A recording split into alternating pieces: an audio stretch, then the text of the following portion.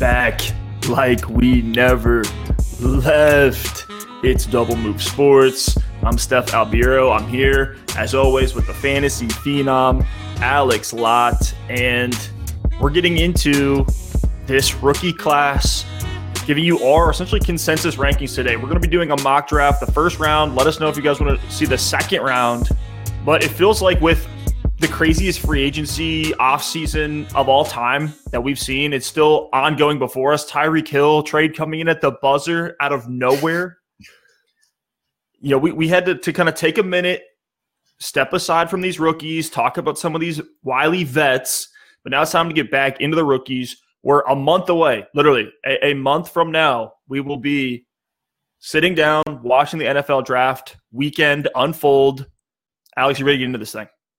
I'm excited. It's going to be fun. I think we're going to have some surprises in here. I've looked through our rankings. We're posting those in the Discord as well. So if you want to follow along with our draft rankings, we have through round 3, through round 4 for these rookies. They're going to be dynamic. They're going to be changing. Join that Discord in the link below. A lot of fun conversations in there. We're talking about dynasty trades, making sure we bring a good group mindset, that Double Move Sports mindset to our dynasty leagues to help us get those titles. But Steph, let's jump in. I'm going to be nice today. I'm going to give you the 101, but I do feel like the 101 and the 102 is pretty chalk in these leagues. Beyond that, it's going to get interesting. But let's go ahead and start it off. You got it, the 101.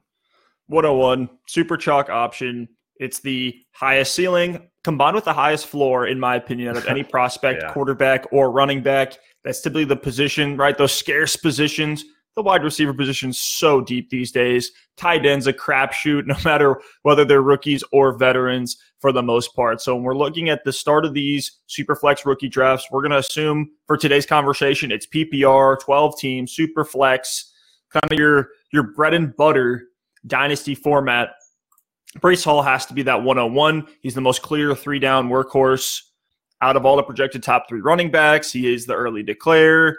He has a very, very pristine injury history. He was dominant as a true freshman.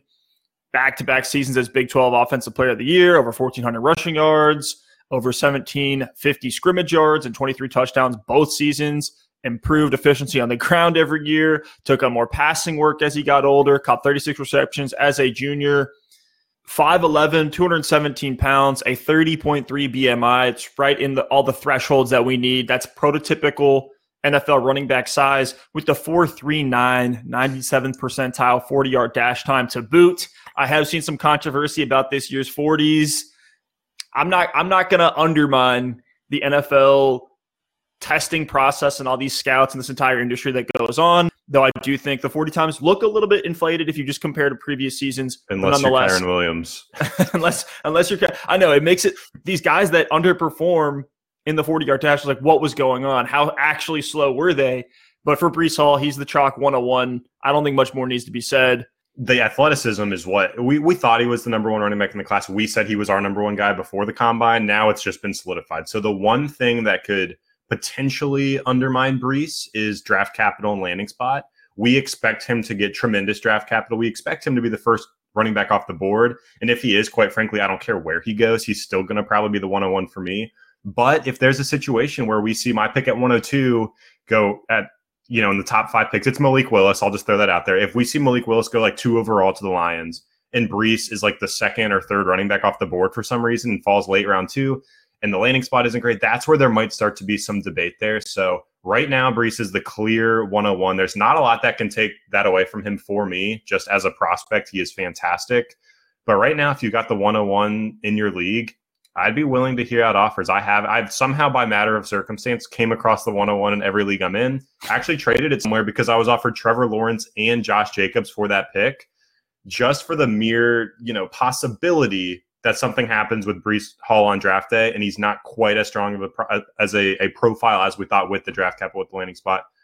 T-Law and Josh Jacobs was too much to pass up. So all I'm saying is don't give it up for nothing, but we'll be willing to hear out some of these thirsty offers because the Breece hype train is running full steam right now, and it's probably only going to keep getting stronger.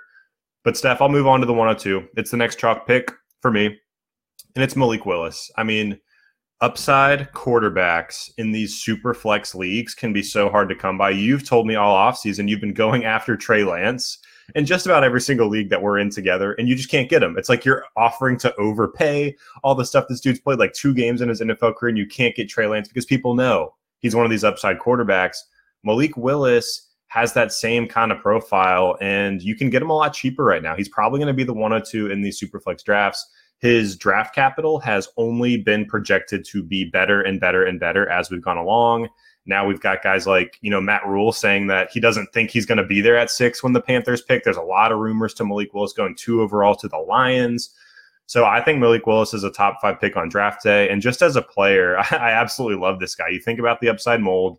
You want a guy who runs the ball. And Malik Willis, not only can he run the ball, but he has a lot of those run-first tendencies that we see out of guys like Jalen Hurts, that we see out of guys like Trey Lance, Lamar Jackson. Like, he is not necessarily going to run if it's the last resort. He's going to run if it's there and if he has an opportunity. So if we look at his 2021 stats at Liberty, 878 rushing yards, 13 rushing touchdowns. He's a pretty big guy, 6'1", 219. So he's going to be able to run for a lot of these touchdowns as well.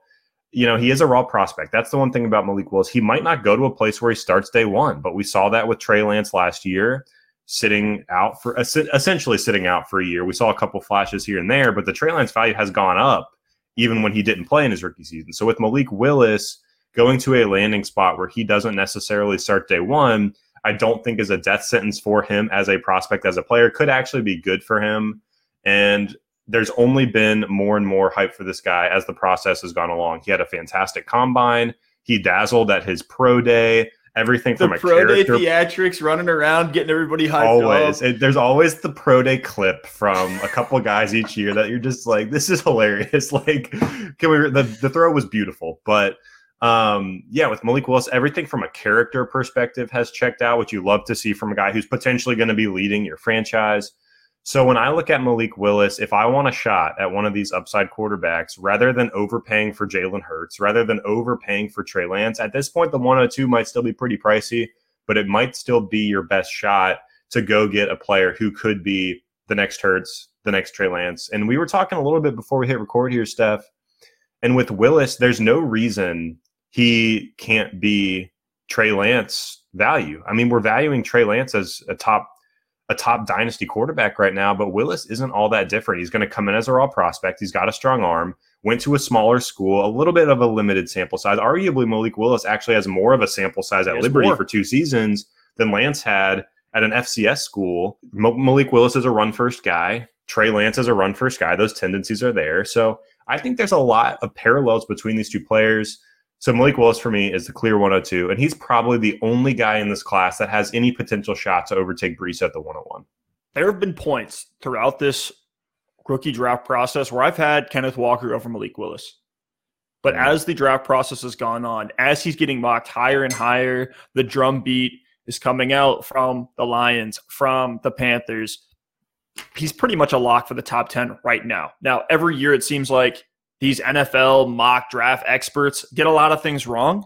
And so we'll see, right? We'll have to readjust all these rankings. It feels like this year, landing spot, draft capital is going to actually have some major swings. If you think back to last year, we did have Rashad Bateman, right? Once he landed in Baltimore, we moved him down a little bit. Well, we didn't move him outside of a tier. There weren't these major swings. We thought Rondale Moore landing in Arizona, they run a lot of 4 and 5 wide receiver sets, high pace of play, great opportunity for Rondale Moore to get on the field quick, but we didn't shoot him up into another tier. This year, where you have guys like Rachaad White, Brian Robinson, Desmond Ridder, Jameson Williams, even Kenny Pickett, Malik Willis, that draft capital could be so important. We're moving guys tiers away from where they're currently sitting right now. So we'll have to readjust all of this as the draft goes on. A lot of what's baked into our rankings here today and what we're talking about on today's show with the order of these players is based on the mocks that we're hearing from these experts, right? So a lot of things could be off. No one had it Henry Ruggs going over Jerry Jeudy and CeeDee Lamb 2 years ago in the draft, and we saw how all that played out. So draft capital, it's important for some positions more than others. But the reason you can't have Kenneth Walker over Malik Willis right now is because that ceiling is higher. Malik Willis could have the same start to his career as Justin Fields, Trey Lance, and we're seeing even Trevor Lawrence. Trevor Lawrence had one of the worst rookie seasons of all time, and he's still one of these highly valued dynasty assets. These quarterbacks value floor is just so high, even if they don't do anything year one. And that's why you have to have Malik Willis over a Kenneth Walker, where if Kenneth Walker starts strong, but isn't crazy over the top, doesn't look like a generational prospecting like that, then Malik Willis still gives you that higher ceiling, and Walker won't be valued as high as Willis a year from now. So you got to think about, a year from now, range of outcomes. I would still rather have Malik Willis as it stands today. But that does segue perfectly into the 103, going back to the running back spot. It is Kenneth Walker, a guy that I've been preaching for throughout this entire rookie draft process, had him firmly over Isaiah Spiller right from the jump. Kenneth Walker set the tone with his first touch he got in Michigan State, a carry up the middle, which he bounced to the outside, turns into a 75 rush to the house. I think he has the best breakaway run speed in this class, at least from when you look at his tape, better than Breece Hall. I know that's a hot take now that we're seeing the 40 times, but Kenneth Walker's only question, right? Like, the running style is good. The J.K. Dobbins comps are out there. The Nick Chubb comps are out there as far as his running style. He led the country in yards after contact, led the country in broken tackles, 99th percentile dominator, literally carried the Michigan State offense, was responsible for 50% of total offensive yards and touchdowns. And that offense as a junior, now he's the early declare. He can truly get from behind the line to top speed in 4 steps. It's pretty crazy when you watch Kenneth Walker on tape. He has some of the most fun tape, I'd say, besides like Treylon Burks and Malik Willis, of this entire class. The only question with Kenneth Walker is the pass catching work. And I've been preaching all over Twitter. Like, I have Walker so firmly over Spiller because I believe it's easier for Kenneth Walker to add pass catching to his game. Just look at an A.J. Dillon, guy who got a lot of draft capital, didn't have really any receiving chops in his profile coming out of Boston College. Now he's been able to add that into his game in Green Bay, being utilized more and more for checkdowns out of the backfield. I don't think Kenneth Walker is going to be a Christian McCaffrey, Alvin Kamara, DeAndre Swift type pass-catching weapon, but is a guy I think can get it done and can add that to his game. Certainly I think that's more plausible than Isaiah Spiller learning how to be a more shifty breakaway runner between the tackles. So Kenneth Walker's firmly this 103 for me. You add in the fact that the running back scarcity of the position makes that position so important. I'm taking Walker over any of these other quarterbacks, any of these high-end wide receivers, which it looks like there's about to be a run here over the next couple of picks. Yeah, I agree with Walker at the 103. So nothing crazy yet. He's just an athletic guy. He's an absolute beast. He was in the running for the Heisman there for a while at the running back spot, which is phenomenal. I expect him to get some draft capital as well. I expect him, if he goes round 2, I'm going to absolutely love some Kenneth Walker in drafts this season. And if you miss out on Breece, or you need a good rookie running back, and whoever has the 101 isn't willing to move it for a reasonable price, like, maybe see if you can get yourself the 103, because I still think Kenneth Walker is going to be a really, really good dynasty asset, both in the short term and the long term. So we did a mock draft last night, which was posted in the Discord, posted on our Twitter. Links to all that in the description down below. Kenneth Walker actually fell behind Treylon Burks to the 104. So If you're in that top half of the first round, it's very reasonable for you to get Walker, especially when we look at the wide receiver landing spots. Green Bay is wide open, probably going to draft somebody. Kansas City, wide open, probably going to draft somebody. Even look at Cleveland, where there's a clear, open number 2 that they could draft. It could be a Chris Olave type name, a Drake London type name. So Walker could even fall after some of these premier receivers. So at the 104 is where it starts to get interesting, and this is where we're probably going to rattle some cages here with this pick. And I honestly, last I checked, you agree with me on this, but we'll see if that's changed, because at the 104, I'm going Garrett Wilson. There it is. I said it. I have Wilson over Treylon Burks. I have him over Drake London. I have him over Olave. I know there's been a lot of talk about Burks having this disappointing combine and all that, but I don't think it's all that disappointing. This is less about Burks' combine. For me, the combine for Treylon, it hurt his perception, but I don't think it hurt him as a prospect. It just didn't really help him. It's like, we know what he is. He's still 87th percentile speed score, so I'm not worried about the 4.55 40. Like, that's plenty fast for his size in the NFL. Still an A.J. Brown comp for me. Treylon's still going to be great. This is more about Garrett Wilson just impressing me in such a big way, especially with the speed. I did not think he had 4.38 speed at that combine. I know he's a little undersized, coming in at 6 foot 183. But what I like about Garrett Wilson is he's produced for multiple seasons at Ohio State. This past season, 70 receptions for over 1,000 yards, 12 touchdowns in just 11 games. And Garrett Wilson has experience both playing in the slot and playing outside. I like that versatility at the NFL level. I think about a guy like CeeDee Lamb, who, yes, CeeDee is a little bit bigger than Garrett Wilson, but he's not as fast as Garrett Wilson. But he has that same kind of flexibility in an offense where he can play the slot, he can play outside, and that allows the offense to really create a lot of mismatches with CD, and it's allowed him to make his way up that Cowboys depth chart to quickly in year 2 be the number one guy on that roster. So I think Garrett Wilson, because of some of that versatility, he can even take it out of the backfield, a couple big runs at Ohio State. Like, this guy can do a lot of stuff. And with that speed, with that versatility, I think he's going to come into a franchise top half of round 1. That's where I expect him to go. The NFL is starting to fall in love with speed. We saw it with Waddle last year. So I expect Garrett Wilson to go in the top 15, 16 picks of this draft. I think he's going to come in, even if he's not a clear one. I mean, obviously, if like Green Bay or Kansas City traded up and got Garrett Wilson, like, this is not going to be a hot take with him at the 104. But even if you see him go to a team where he's the 2, if you see him go to a team where he comes in, he's not the clear number 1 right away. I think some of the versatility. Houston's rumored to take him 13th would be a great overall. landing spot. I know, if he goes to a place like New England, he could be the one there from day one. That would be a lot of fun for Garrett Wilson. So there's some spots where he could go and be the alpha from day one, which I think he has the skill set to do. There are other spots where he could come in, be a good number 2. Houston's a good example. Him and Brandon Cooks with Davis Mills. Say what you want about Mills, but he should be good enough to get Wilson the ball, and they can creatively get him in space. So there's a lot of landing spots for Wilson in the top half of this draft where I think he could go and be great from day one. I do think because of that, he's a little bit landing spot proof. Like, obviously, if he goes to like an Atlanta, yes, he's going to be the one, but Pitts is there and the quarterback situation is questionable. So I wouldn't love that. But there are plenty of good offenses where Wilson could go and just absolutely crush it and be an asset for a rebuilding team, obviously, but also for a contender here in 2022. The value between Wilson, Burks, London, and spoiler alert, my next pick is going to be Treylon Burks at the 105. Mm-hmm. It's razor thin, and draft capital and landing spot will make some of those decisions for us. Even if Wilson does go to Atlanta, still a year from now, Mariota's probably not going to be the starter. They're going to either draft a CJ Stroud, Bryce Young if they get an early draft pick, which we love that for Garrett Wilson, especially if it's Stroud, to kind of reunite like the Burrow Chase. The Burrow Chase, yeah, exactly. The two Waddle, the Derek Carr, Devontae Adams over a decade reuniting. People love those narratives, but we could see that as well should Wilson go to one of these lower tier teams as far as 2022 and the quarterback spot.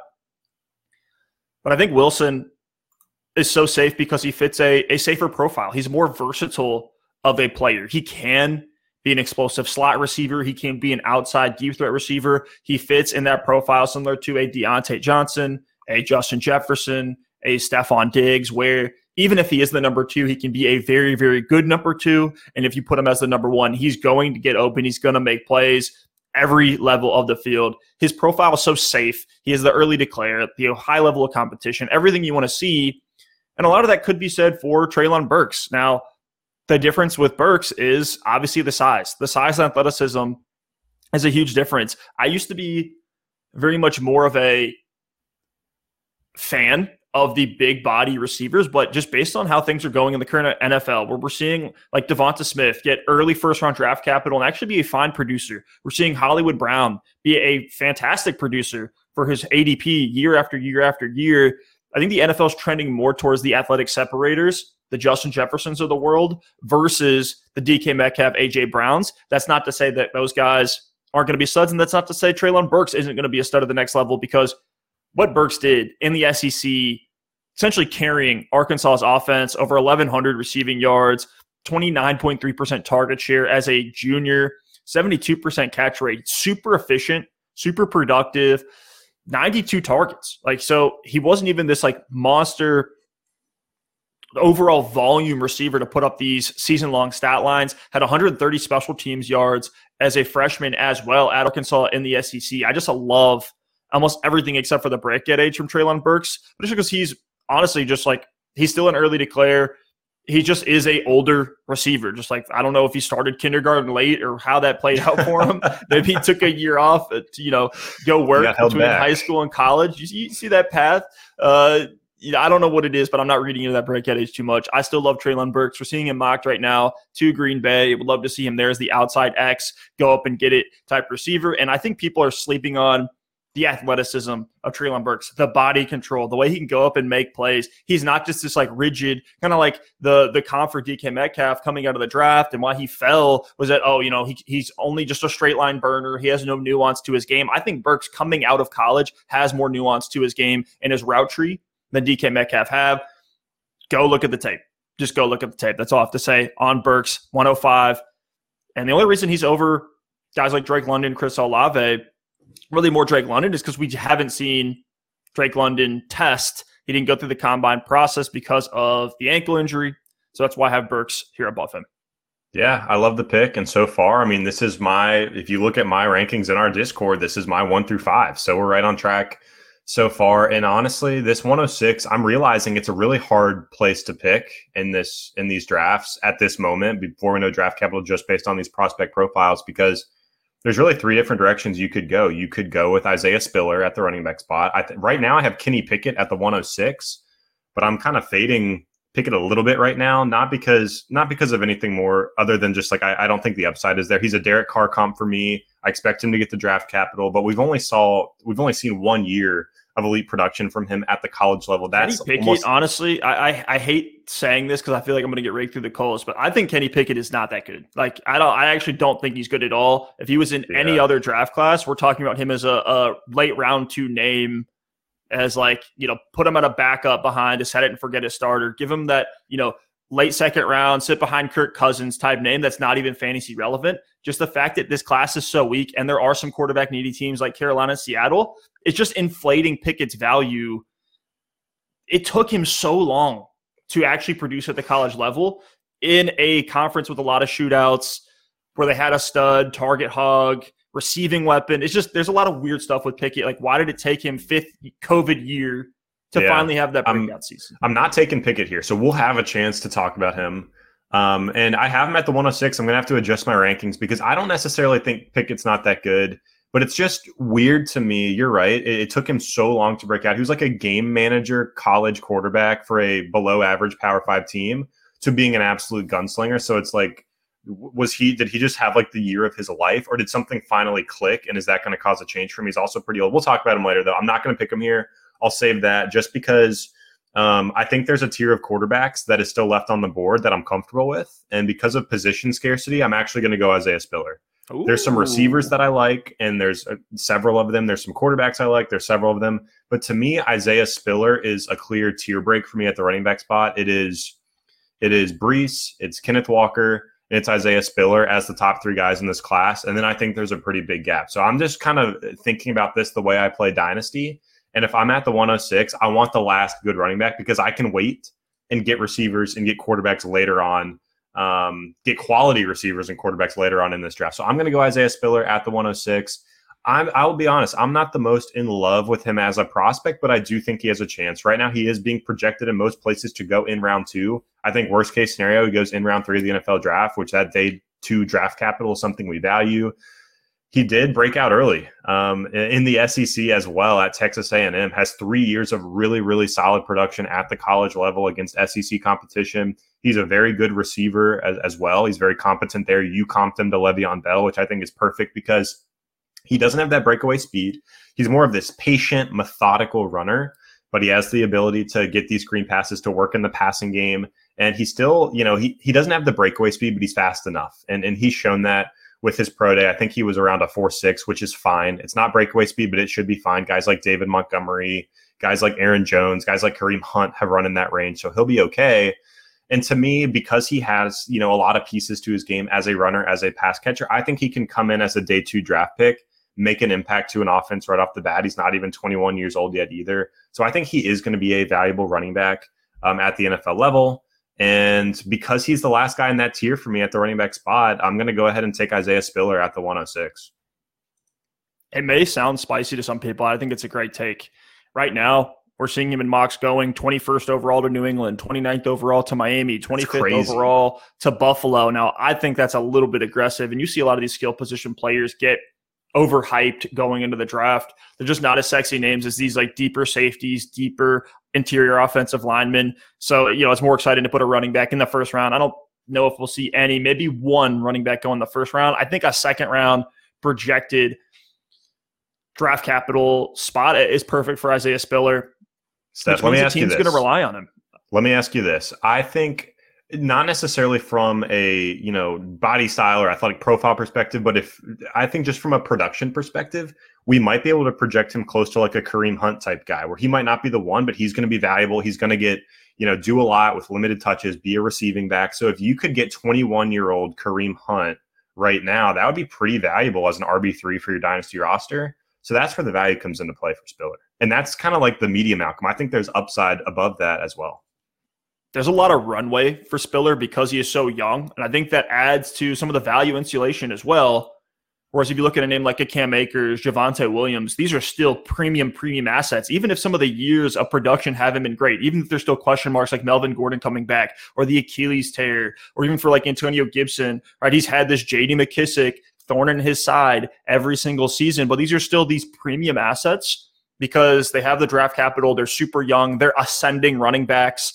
And so with Isaiah Spiller, you may see him get an extension at age 24, kind of like Joe Mixon, to where he gets some stability brought to his value long-term. So I like the investment in Spiller. And this is a guy where if he goes to a wide open landing spot, a Houston Texans, a Buffalo Bills, a Seattle Seahawks, that'll be the final piece that would decide for me, Isaiah Spiller over my 7th pick, which is Drake London. I'm not dipping into the quarterback spot yet. As you said, there's this tier of Pickett, Corral, Howell, Ritter. Ritter is flying up. We're seeing him go in first round in a lot of these Superflex rookie mocks that we're doing with the community and that I've seen from others as well. So Desmond Ritter, we'll see if he sneaks in the first round for us, but I have to go Drake London here at the 107, 6'4", 219 pounds. He's 20 years old. He broke out as a true freshman at age 18, playing with Michael Pittman and Amon-Ra St. Brown. We're not going to see much testing from him, which is why I discount him a little bit. Now, I probably over-indexed on that lack of testing with like Jalen Waddle and Devonta Smith last year. I missed out on Jalen Waddle in Dynasty. I loved him in redraft, but I missed out on some shares in Dynasty because I just thought there were too many question marks if that elite speed is truly there, when I should have just trusted the production on field, trust the NFL scouts, trust the film community that even if he doesn't have that 40 time, even if he's not running the shuttle drills and the vertical and all that, that he is still what we thought he was on the field from his time in college. And so I'm willing to keep Drake London firmly in this top half of the first round in a 12-team PPR Superflex Dynasty rookie draft.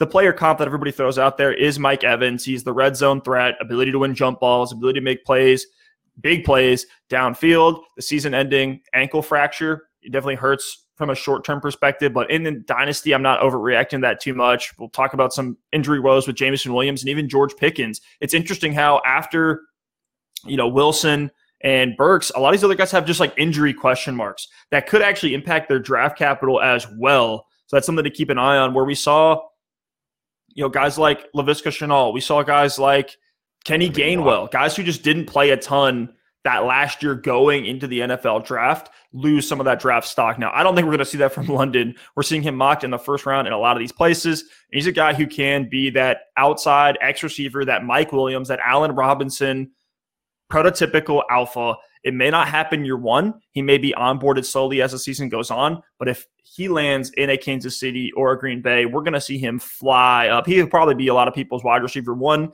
if that's the case. And I probably wouldn't debate that too hard. We'll see what the draft capital and all that says. But with London, he has a very, very clean profile. Over 70% catch rate all 3 years of college. Over 1,000 yards in that 2021 season in just 8 games. And he doesn't have tread on the tires if you want to go down this narrative. Right? He only played 8 games as a freshman, 6 games in that COVID season as a sophomore, and then only 8 games before the injury as a junior. So he's just your prototypical outside X receiver, so you got to love him. You got to love a guy that can probably get a 25% target share after that rookie season when he's kind of fully onboarded, has that breakout. Yeah, I like the pick. I mean, you talked about the 8 games this past season. In those 8 games, he averaged 11 receptions, 135 yards, and a touchdown per game, which Crazy. is unbelievable. Crazy. The Mike Evans comp is great. I got to move him up my rankings. I got him too low. But with this next pick, I'm back on the clock and I'm staring down almost the same decision as last time. I know last time it was kind of Spiller, Pickett. Do I go receiver? I'm kind of in that same boat here. Do I go ahead and take Kenny Pickett off the board at the 108, or do I go with Chris Olave? Those are the two guys I'm really debating here. And because I'm just going to do this the way that I like to play Dynasty, I think there are other quarterbacks that I still like on the board. I like Sam Howell. I like Matt Corral, and even Ritter. You said it. Could end up being a sneaky guy at the end of round 1 or early round 2. So I'm going to go Olave here. I'm going to go Olave because he's just showed us time and time again that he's a great receiver. I mean, 3 years of great production at Ohio State. I think he started to definitely get penalized in some of the NFL mock drafts and in some of the Dynasty community and some of the Superflex mock drafts because his senior season seemed like a drop-off from the production he was putting up as a junior. He broke out as a sophomore at Ohio State at age 19.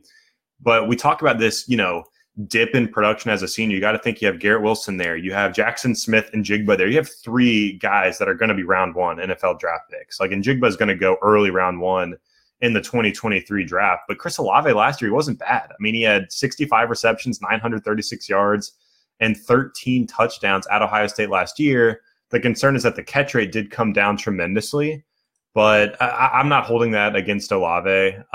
New quarterback CJ Stroud was fantastic at Ohio State, but they spread the ball around a lot. Olave still was able to put up great production.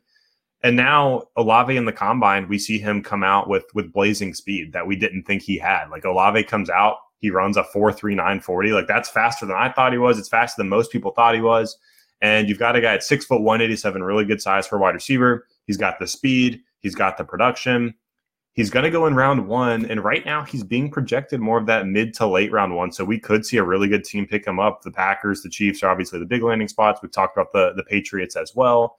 But I like Olave. I think he's going to be a really good receiver in the league. I don't know if he's someone who is going to be a number 1 receiver at any point in his NFL career. But I think he could be just a really, really strong number 2.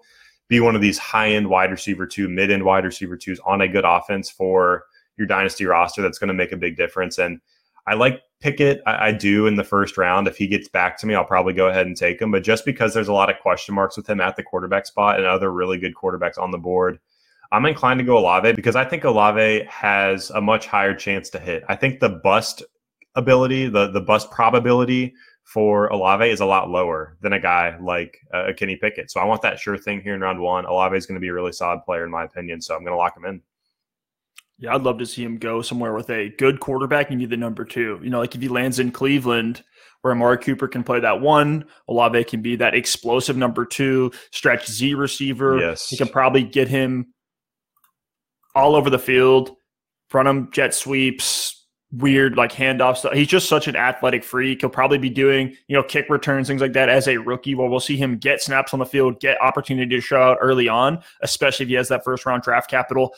I think the worst case scenario as far as his production and value in fantasy would be like Christian Kirk, where it's like he's this explosive guy, but he's not like the clear number 1, but like the upside's there on a week-to-week basis. And then he falls into that like low-end wide receiver 2, high-end flex from a dynasty rankings perspective. But the upside is much, much higher than a Christian Kirk. The upside is like that Stephon Diggs, prime Emmanuel Sanders, where he's just this downfield threat all across the field, but can also burn you on slants like an Odell Beckham. There's a lot of ways that Chris Olave can be utilized, and I think why we have him a little bit lower compared to these other prospects is he is a little bit more landing spot dependent. I'd love to see him with a good quarterback. I'd hate for him to go to in Atlanta much more than I'd hate it for Garrett Wilson. I'd hate to see him go to a Seattle where there's just question marks at what that quarterback position is. Is it Drew Lock? Is it Malik Willis? There's a lot. There's a lot going on there for Olave. But I think now it's finally time for me to pull the trigger on Kenny Pickett, falling to us here at the 109.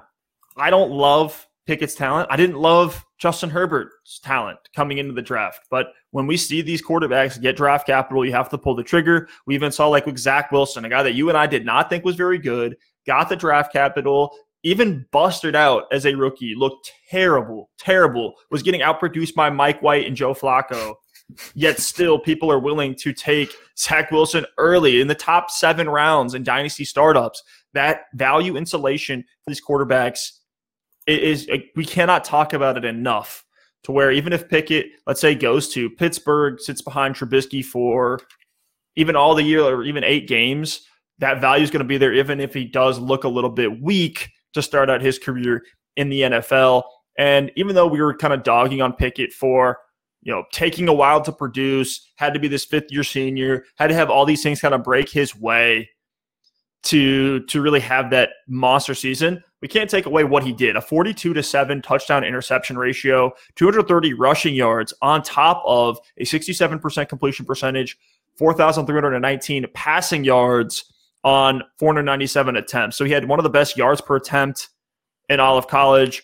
His QBR wasn't anything to write home about, but is a guy that if the NFL believes in him, the NFL believes in his arm strength. He does have that gunslinger type profile.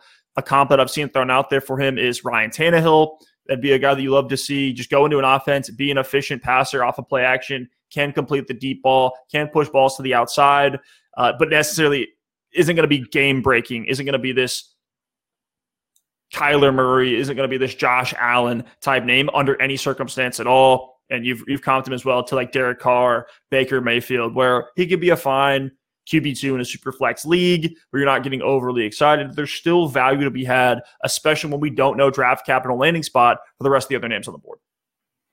Yeah, I think it's time for Kenny Pickett there, and we've talked about. And I will say this: we're not fading Kenny Pickett because of the hand size. That's just such an overblown narrative. Nothing to do with it. That would have had you fading Joe Burrow. So get out of here with the hand size. And I know it sounds like we don't like Kenny Pickett, but there's just a time and place where the risk with Pickett is worth it. And if he turns into a Derek Carr, if he turns into even a Mac Jones, that could be a great selection, at the back end of the first round. So there's a time and place for the risk. And we just like prospects like London, like Spiller, like Olave more than Pickett at this point. And I think because of some of that position scarcity, and there's a lot of these quarterbacks, like Pickett's probably going to be, if not the first quarterback off the board, the second quarterback off the board. But if we see the Corral, Howell, Ritter tier go in round 1, I think there's just a lot more upside with those kind of names. We'll get into a couple of them later on here. But, Steph, I'm going to go ahead and go back to the wide receiver spot at the 110. It's Jameson Williams. Love Jameson Williams from Alabama, 6'2", 189, 21 years old. He'll be 21 years old when the season starts. Still 20 years old right now. Actually, no, he's exactly 21. Wow, happy birthday, Jameson. But, yeah, Jameson Williams, we talked about all these Ohio State receivers. We talked about Olave. We talked about Garrett Wilson. Williams was there. He was just buried on the depth chart with some of these names, Jackson Smith and Jigba, who's still there as well. He transfers to Alabama, absolutely explodes. 79 receptions, over 1,500 yards, 15 touchdowns this season.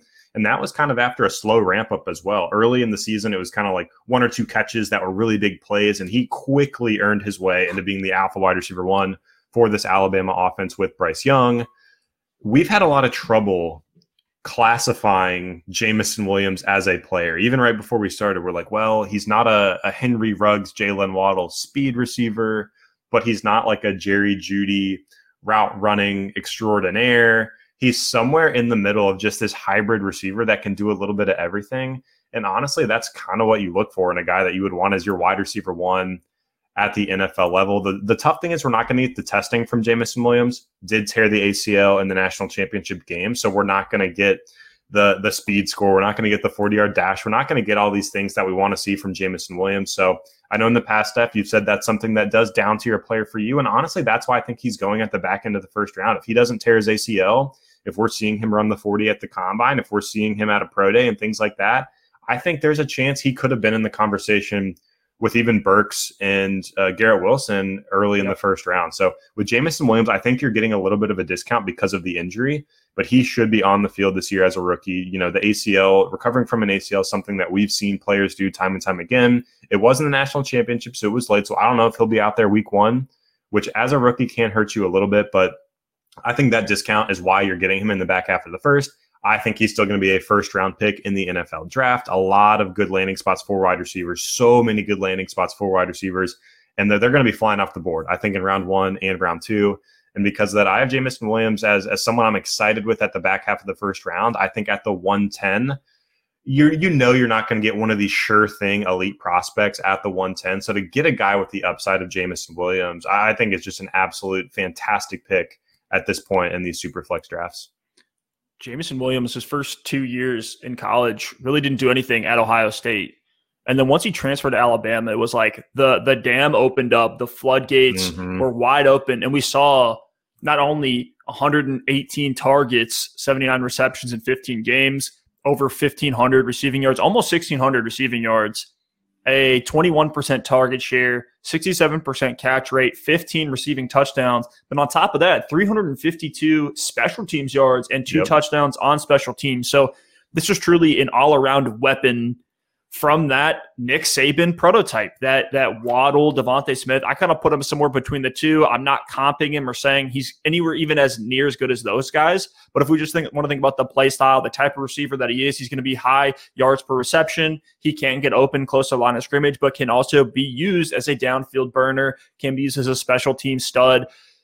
After fading Jalen Waddle last year, I don't want to miss out on these hyper athletic, slightly undersized, but strong college producers that come out of Alabama. They just breed those guys there. So I'm willing to put those first 2 years at Ohio State to the side because he was so dominant at Alabama and is that early declare. And the fact that he still might go round 1 coming off the ACL tells you what the NFL scouting industry thinks about Jameson Williams right now. It's funny how the size concerns for Devonta Smith was like all we were talking about. BMI, having Rashad Bateman over Devonta Smith, having Jamar Chase well over Devonta Smith. Main reason people were pointing to was the size. For Jameson Williams, I see some of that concern as well, but it doesn't seem like anyone's talking about it. It seems like we're overlooking the size piece. 179 pounds from Jameson Williams. There are size concerns to his game. If there's a reason that he doesn't break out and looks more of like that Dyami Brown type receiver, where really exciting, was a fantastic deep threat in college, but doesn't really hit at the next level. I think he's going to need some things to break his way as far as landing spot. Good news is there are, to your point, a lot of those landing spots would be a smash spot for Jameson Williams. But now we're in that quarterback tier. This is like that last chance to grab top-end quarterbacks when rubber hits the road post-draft, right? These are our post-combine pre-draft rankings here. We have to let the NFL tell us what they think about these quarterbacks. But if I'm going in blind right now with no draft capital, no landing spot, I'm taking Desmond Ridder right here at the 111 over Matt Corral, over Sam Howell. Whoa. Because there's 2 types of quarterbacks that we look for in Dynasty, 2 rookie profiles. It's either the tools or the efficiency. All right, the tools is your Jalen Hurts. That's why everyone's all over Malik Willis. That's your Josh Allen. That's your Lamar Jackson. Hyper mobile, big arm type of quarterbacks. The other side is the hyper efficiency, the Joe Burrows, the Baker Mayfields, even Kyler Murray in college was very much an efficiency guy, not as much a tools guy like a Jalen Hurts and some of the names you've already thrown out there. So I'm going to take the tools player because I don't think Sam Howell and Matt Corral are these hyper efficient quarterbacks, and they don't do a ton on the ground. I know Matt Corral is mobile. He can move around. He's coming off an ankle injury as well from the bowl game. But I'd much rather have Desmond Ridder, who, if you dive into the tape, I was sleeping on Desmond Ridder. I'll come clean. I was sleeping. But as I've seen him move up these mocks, I've seen people have him in the first round. I've had to go back and do my due diligence and say, what am I missing here that everyone else is seeing? What I really like to see from Ridder is that he can complete balls to the outside. Now, they're not going to be these big arm Malik Willis bombs, right? Or like these Justin Fields bombs that you see in college or Trevor Lawrence, where they can get it to the outside of their 6'3", 6'4", outside X receiver, 15-plus yards downfield. You're not seeing that from Desmond Ridder. Okay, but what you are seeing is a mobile quarterback who can extend plays behind the line of scrimmage, can make plays off script, can find tight ends down the seam, can hit guys on the outside in the short and intermediate part of the field, like within 8 yards. If you see him throw it to the outside to these just quick out routes, looks fantastic. I think that's going to go a long way for him at the NFL level. Hopefully he can develop that arm over time. But for a guy that I know will give me that safety where he can be a conservative passer, but a mobile athlete and get rushing yardage, think of like Marcus Mariota, right? Everyone's like all on this Marcus Mariota comeback trail. A lot of things happened over his career that kind of led to this, but I actually think Ridder has that Mariota type profile where he can be that conservative, like get it done through the air, isn't going to blow you away through the air, isn't going to be Mahomesian, isn't going to be an Aaron Rodgers, Matt Stafford at all in any realm of possibility, but he can get it done enough to secure a starting job in the NFL, and that rushing production get you over the top. So that's why I'm going Ridder here over Corral and over Howell. I mean, my reaction when you made that selection, the surprise, like that was authentic surprise. I know, like even before we started, you're like, oh, I got to find a way to sneak Ridder into this first round. But I'm sitting here like we got Corral and Sam Howell on the board. To me, I would take both of them in front of Desmond Ridder at this point. So I was genuinely really surprised with Ridder, but I see what you mean. Like the upside is there. The upside is there, but there's a lot of risks involved with Ridder. So we'll see what happens if the draft board rise is real and if he really does make it into round one. But now you leave me with a tough call at the 112. Let me say one more thing about Ridder from a landing spot perspective. If he goes to a team that has a set it and forget it starter locked down long term, let's just say he goes to the Rams to be Stafford's backup, I'm fading Ridder.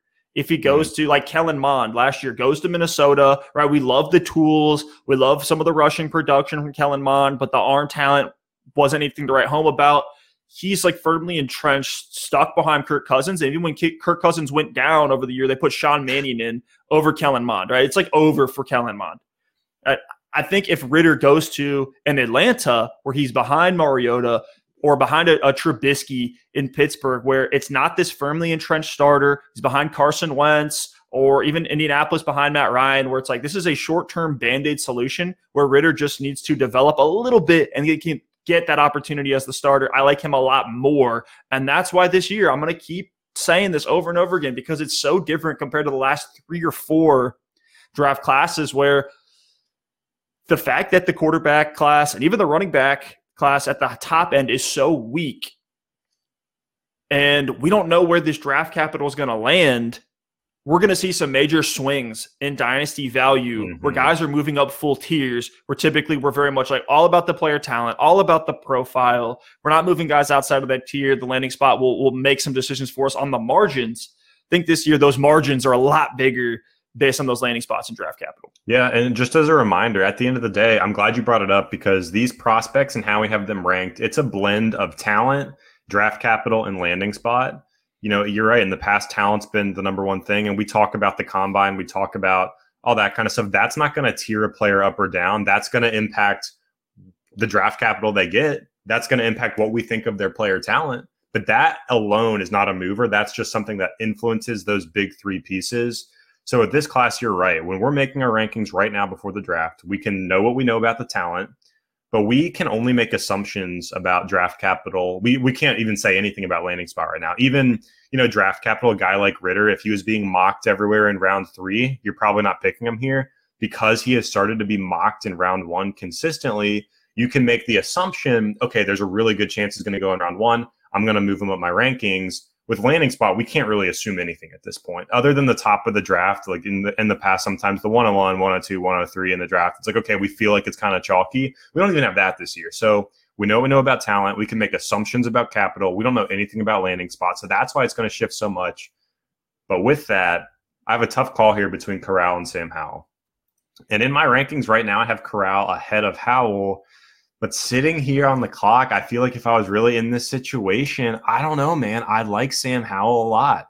I like both of these guys, but I'm going to take Sam Howell here, which I think is a little bit of a hot take. It's close. Yeah. It's really, really close. But the only reason I'm taking Howell is for the upside because through his career at North Carolina, he showed us that he can do it all. I mean, at age 19, he threw for 3,600 yards, 38 touchdowns, and 7 interceptions. Like, what an incredible season for a 19-year-old freshman quarterback, right?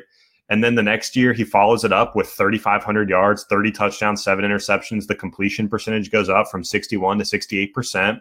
He shows a lot of progression as a passer, adds some rushing yards, only 146 rushing yards in that second season at UNC. So going into the 2021 college season, I remember Sam Howell was like the guy from this class. Like he was the guy. And we have to remember they lost every single weapon from their offense. They lost Javonte Williams. They lost Michael Carter. They lost De'Ami Brown. Who else am I forgetting? They lost Daz Newsome. They lost everything from this offense. So Sam Howell this past season, as a passer, as expected, the production comes down. The efficiency comes down. But he still throws for 3,000 yards, 62% completion percentage, not great. and then 24 touchdowns to 9 interceptions. But the difference in this past season, when the weapons weren't there, we saw Sam Howell elevate as a runner. And no, he's not necessarily even fast. He's just a big, strong, physical guy. So he doesn't have the size of a Josh Allen. But when I watch Sam Howell play, at least at the college level, the way he would run, just lowering a shoulder into guys and things like that, reminded me of Josh Allen. Because this past year in 2021, I talked about the passing numbers, but he ran for 828 yards, added a ton of rushing touchdowns as well. I'll need to spot check what that number is. But Sam Howell, to me, showed the rushing ability in 2021. And that's why, from a dynasty fantasy football perspective, I'm going to take him here at the 112. I think there's a lot of work to do as a passer. You think about the word raw prospect. We hear it every single year, and that can be anything from Josh Allen to Mitch Trubisky, right? Like, there's a huge range of outcomes for Sam Howell. But I think the upside is there. If he gets a landing spot, even if he doesn't start from day one, he could come in. Even Trubisky, when he's the starter, we like him as a good streaming option who has Daniel some Jones, ability. same type of value. So obviously that's kind of like the easy comp, but I think the upside is higher than that, because imagine if Daniel Jones would have hit from an efficiency and a winning standpoint. Imagine if Trubisky would have hit just as a passer from a winning and an efficiency standpoint. Sam Howell could. I'm not saying he will, but he could. So that's why at the back end of the first round, if I can get that, we talked about with Malik Willis, it's so hard to acquire these top tier quarterbacks in dynasty leagues. And if you drafted Josh Allen, before the 2020 season in a startup, you probably got him in the 6th or 7th round, and your team's probably stacked right now. So Sam Howell is one of those guys at the back half of the first round. Could be nothing. Could be a Trubisky. Could be a Daniel Jones. Could be, I'm not saying a Josh Allen, but could be one of these upside guys with his ability to be a good passer if he can really refine some of those mechanics, and then he could add some value with his legs as well. So Sam Howell at the 112, I think, is a fantastic pick. And I do like Corral as well. He would be the easy 201 for me if we were going to go into the second round. But I know we'll get into more of those breakdowns later. And there's a tier of guys like George Pickens, Rachaad White, Zamir White, Kevin Harris, Jahan Dotson, Christian Watson, a lot of other fun, exciting names. I have so many second-round picks this year because, of course, all of my dynasty teams dominated, and those were turned into late first, and I moved those late first to get win now pieces so I can contend again. So I have a lot of second-round picks, and I'm really excited for the second round this year. Contrary to a lot of other years, because that top-end talent is so weak at the quarterback and running back spot, there's so many just like spray-and-pray running backs, from Jerome Ford, Brian Robinson, a few of the guys I already mentioned, David Bell, Sky Moore, a lot of exciting names in round 2 that you don't typically see. I think back to 2020 when you had T. Higgins in the second round, Laviska Shenault in the second round, some really exciting, fun prospects that you want to go all in on in that even mid to late second round, like Amon-Ra St. Brown, Kadarius Toney last year. So Alex, I think that's it for today's episode. If y'all want to see round 2, you want to see us dive into those deeper names, we've already gone through it on the channel. You can check those out. Those were pre-combine, so there has been some additional information brought into the fold. Let us know if you want to see round 2. We appreciate y'all listening and watching. We'll see you next time. Peace.